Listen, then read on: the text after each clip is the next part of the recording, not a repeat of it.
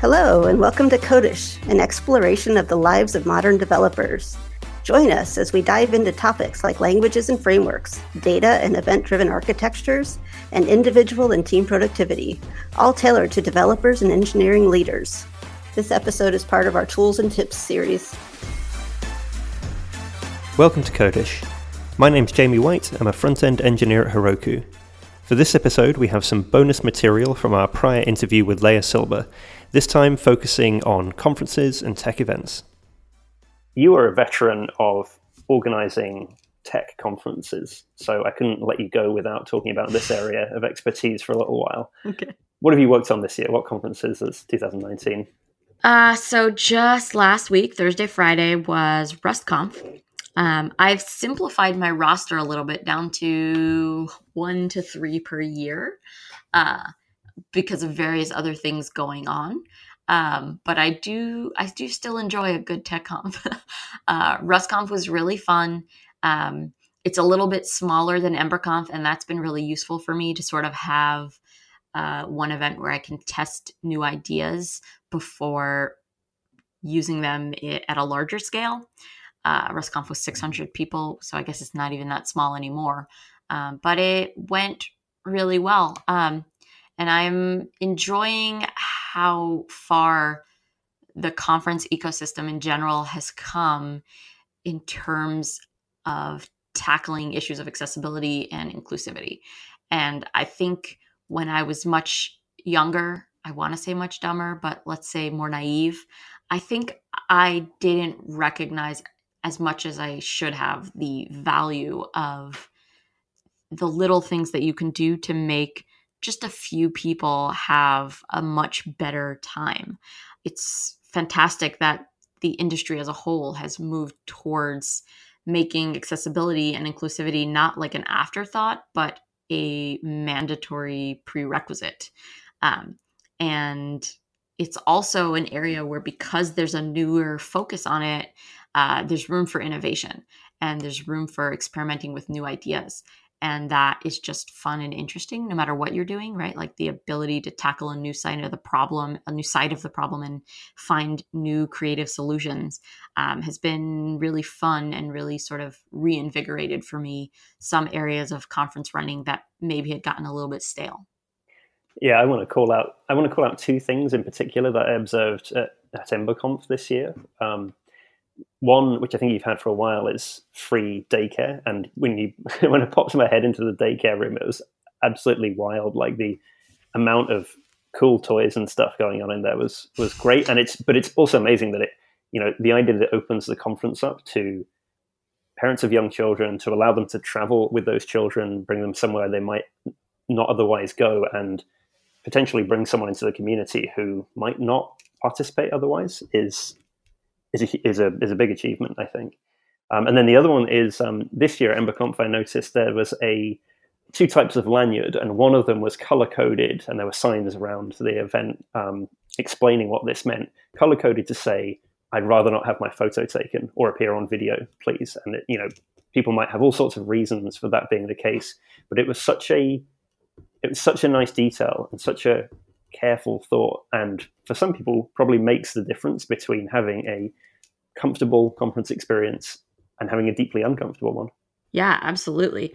Things like childcare, the first few times you try them, you're going to think that they weren't worth doing, because the first year or the first 2 years, like, no one's going to know it was a thing yet. And people aren't going to bring their children, and you're going to think to yourself, oh, I just spent a couple of $1,000s on something that was essentially useless. But no, it's an investment in the future events and in communicating to your attendees like, hey, you can do this, and tell your friends who have small children that they are welcome. So I think we had 1 kid the first year at EmberConf and 3 kids the second year at EmberConf. And this year at RustConf, we had 7 kids. And obviously, like, it can't scale infinitely because I can't actually run a school.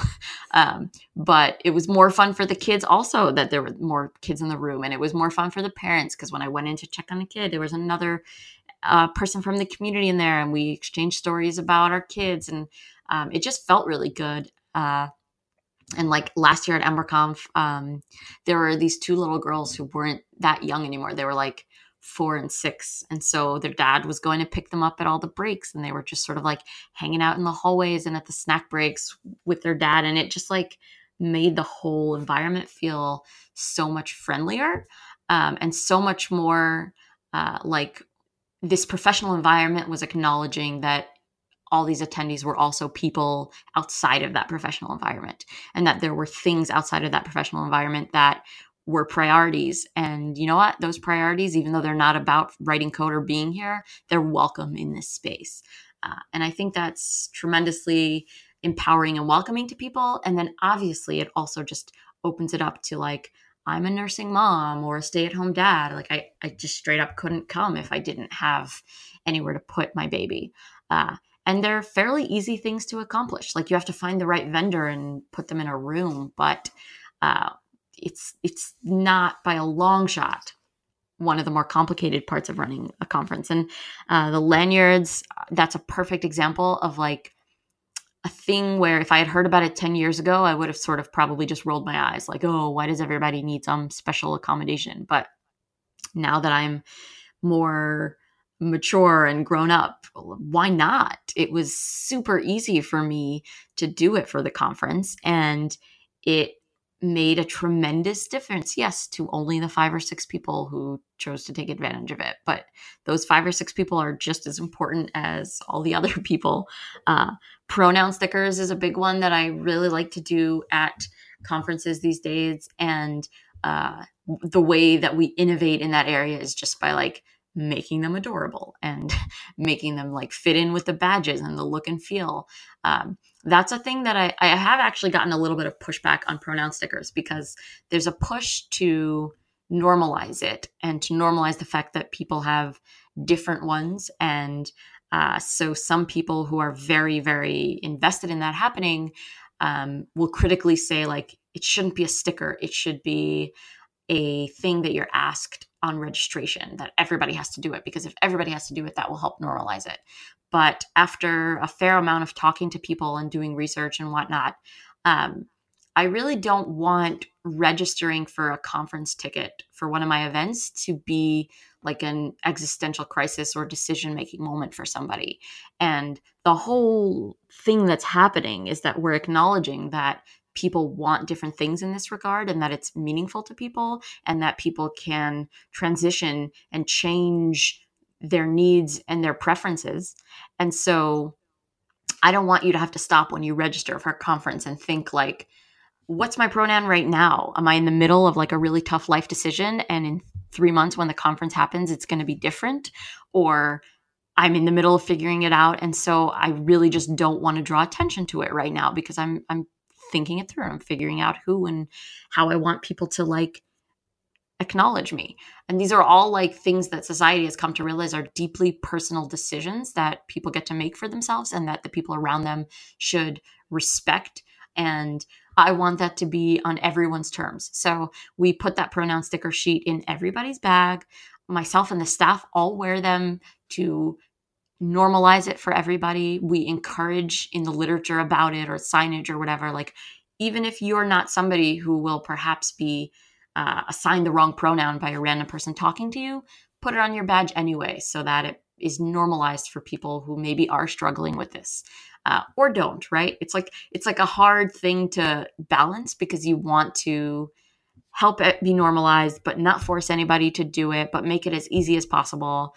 And so the best solution I've come up with are these stickers. And the worst part of the solution is that it's wasteful, because some people don't end up using them. Or if you get a sheet that has all the possible pronouns, you're only using 2 of them.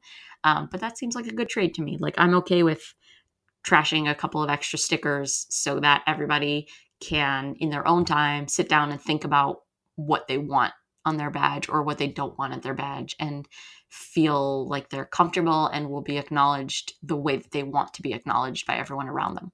Yes, and different people will want to bring different amounts of their personal life into the mix at these kind of events and in these kind of settings. To walk into a conference space and see children running around with their parents looking like, you know, they're on vacation and having fun, to see people proudly wearing pronoun stickers, all these things are kind of like, I feel like, healthy signs and make it feel healthy to be part of that community, as opposed to, I would say, seeing people who, yes, they've been very successful at getting involved in open source, but have ended up like disappearing into it and burning themselves out as a result. And if the open source community has lots of kind of built-in affordances for family life and going to another thing with the Ember conferences, there are fitness activities built into the schedule so that you don't, you can avoid it if you want to. I will admit that I tend to, just because jet lag and so on. But there are totally people out there for whom like it's an annoying thing to think about. Like, oh, I'm being really diligent about my fitness routine right now, and I'm going to go to this conference and like completely fall off the wagon. And again, that was something where it was just like, oh, you know what? It's not actually that hard to give this opportunity to people to do a thing that they like to do. So you wrote a book. I actually can't remember when this was. Must have been a few years ago now. Event Driven. It turns out it was a really long time ago because somebody was asking me about it yesterday, and I went to check, and it was in 2015. So I was like, oh yeah, I wrote a book. It probably has the answers to these questions, but asterisk, I really need to take another pass at it because since 2015, the industry has made tremendous strides, especially in the areas of the things that we're talking about right now, the areas of diversity and inclusion and accessibility and having a more holistically welcoming environment. So it's back on the active task list to go back through it. And I don't even think I knew that pronoun stickers were like a thing when I wrote this in 2015. And there's a lot of things like that. So so I wrote a book. It has a lot of information on how to avoid a lot of the mistakes that I made in running my first conferences, whatever it was, 12, 13 years ago. It has a lot of information on pro tips that are obviously specifically related to our industry, but also at large. It has a spreadsheet included, which is a really good organizational tool for the very beginnings of getting started in a conference. And I hope to do an update pretty soon and give people insights into new things that are happening and better tools that have developed since 2015. Yeah, I mean, I think the diff between the second edition of Event Driven and the first would be a really insightful look at everything that's changed in this realm. I hope so. I'm scared. I don't want to like go back and read it and read certain parts and be like, I was so dumb. Even though like that in and of itself, I'm sure is a good diff of a human. And I should feel good about learnings and whatnot, but we'll see how it goes. Thanks again to Leah for joining us on Codish and for all the incredible work she does in open source and across the industry. And thanks to you for listening. Thanks for joining us for this episode of the Codish podcast. Codish is produced by Heroku, the easiest way to deploy, manage, and scale your applications in the cloud. If you'd like to learn more about Codish or any of Heroku's podcasts, please visit heroku.com/podcasts.